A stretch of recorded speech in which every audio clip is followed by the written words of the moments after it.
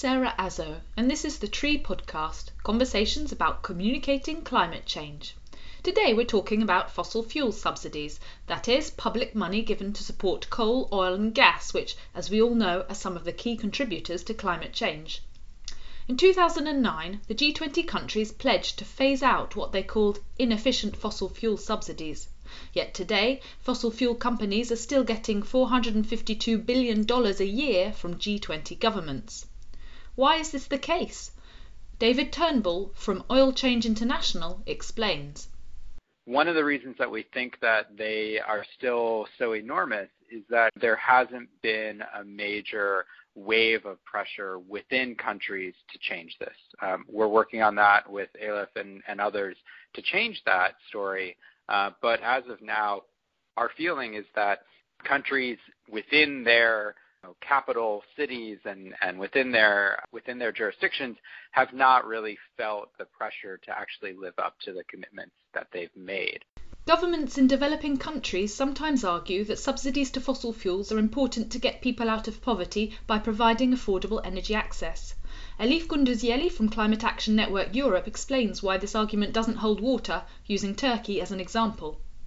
When we look at the picture from that way, like the energy access can be more sustainably provided to the people in poverty, then again we have to turn our faces to renewable energies and community-based, small-scale renewable energy sources, which would actually assure that people would be in the poorest part of the countries or in poorest parts of the world can actually produce their own energy that they need according to the potential that they have. For instance, in Turkey, the coal that is burned is like the 50% of that coal is lignite, local lignite, which is the dirtiest type of coal, and a lot of like premature deaths are caused by that. And the other half is imported from elsewhere, like Colombia, Australia, etc.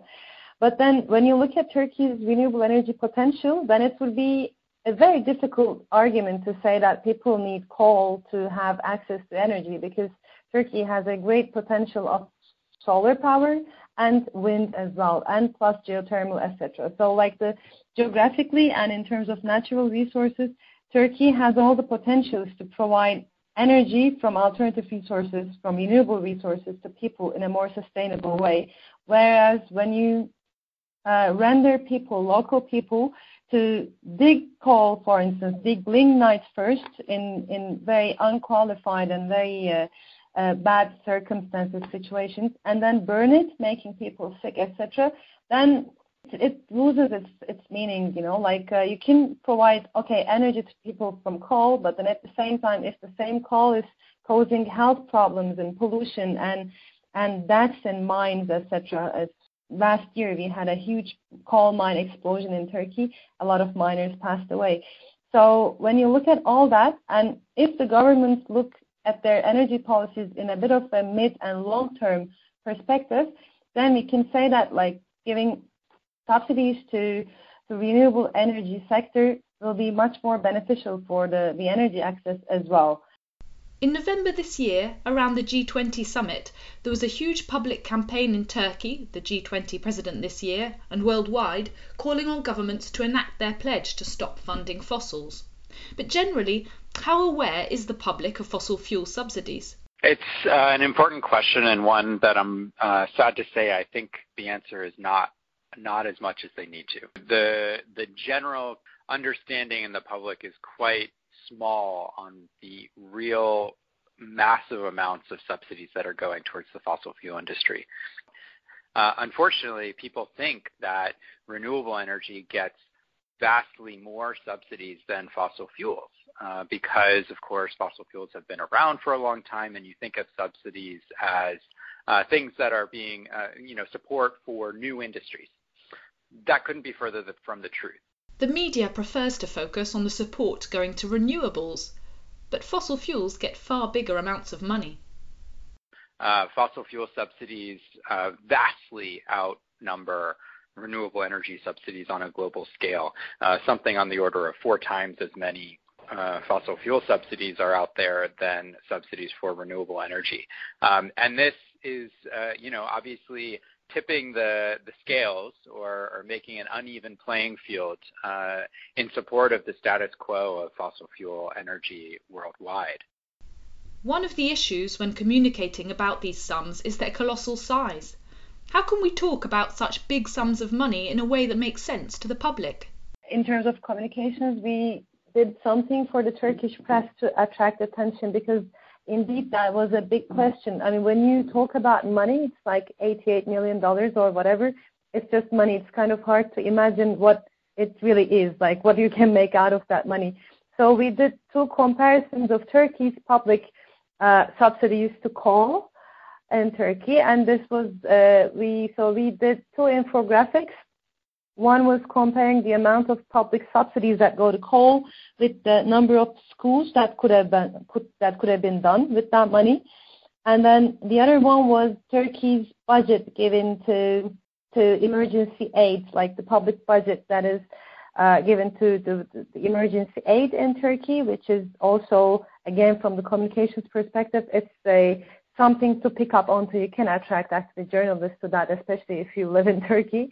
And it's climate related as well. And that gave a good comparison as well. When you see the budget that goes to emergency aid, which is the one-fifth of subsidies that go to coal, then it becomes more meaningful. But of course, it depends from country to country what looks more meaningful and what is more attractive to the media. When we focus our communications on governments, we can highlight the risk they are putting their budget at by banking on fossil fuels. Well, I think, the issue around, really being dependent on fossil fuel subsidies for generating revenue for your budget or ensuring that your, citizens are able to, gain access to energy is really problematic from the start. When you're talking about subsidizing an industry that's causing climate chaos, and then utilizing revenues from that industry in order to balance your budget, that's obviously a problematic situation. We see that in states in the United States as well, where they're doing, massive amount of oil exploration and production in states like North Dakota or Alaska. But when the oil boom subsides, the revenues that they receive from those companies subsides as well, and their state budgets are then very much out of whack because they have been subsidizing an industry in order to, gain royalties and other taxes from that industry in turn. And that sort of cycle is definitely problematic in the context of a very volatile oil price, let alone our need to shift away from fossil fuels. Above all, our work as communicators is key to making a change.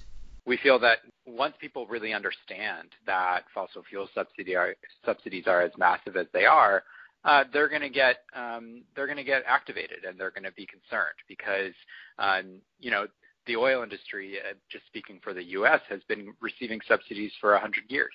That's an industry that has raked in record profits, has been some of the biggest companies in the world, in the history of the world, and it's not appropriate for them to be receiving government support, our taxpayer dollars, to support activities that disrupt communities, that imperil wildlife and ecosystems, and of course are contributing to climate change.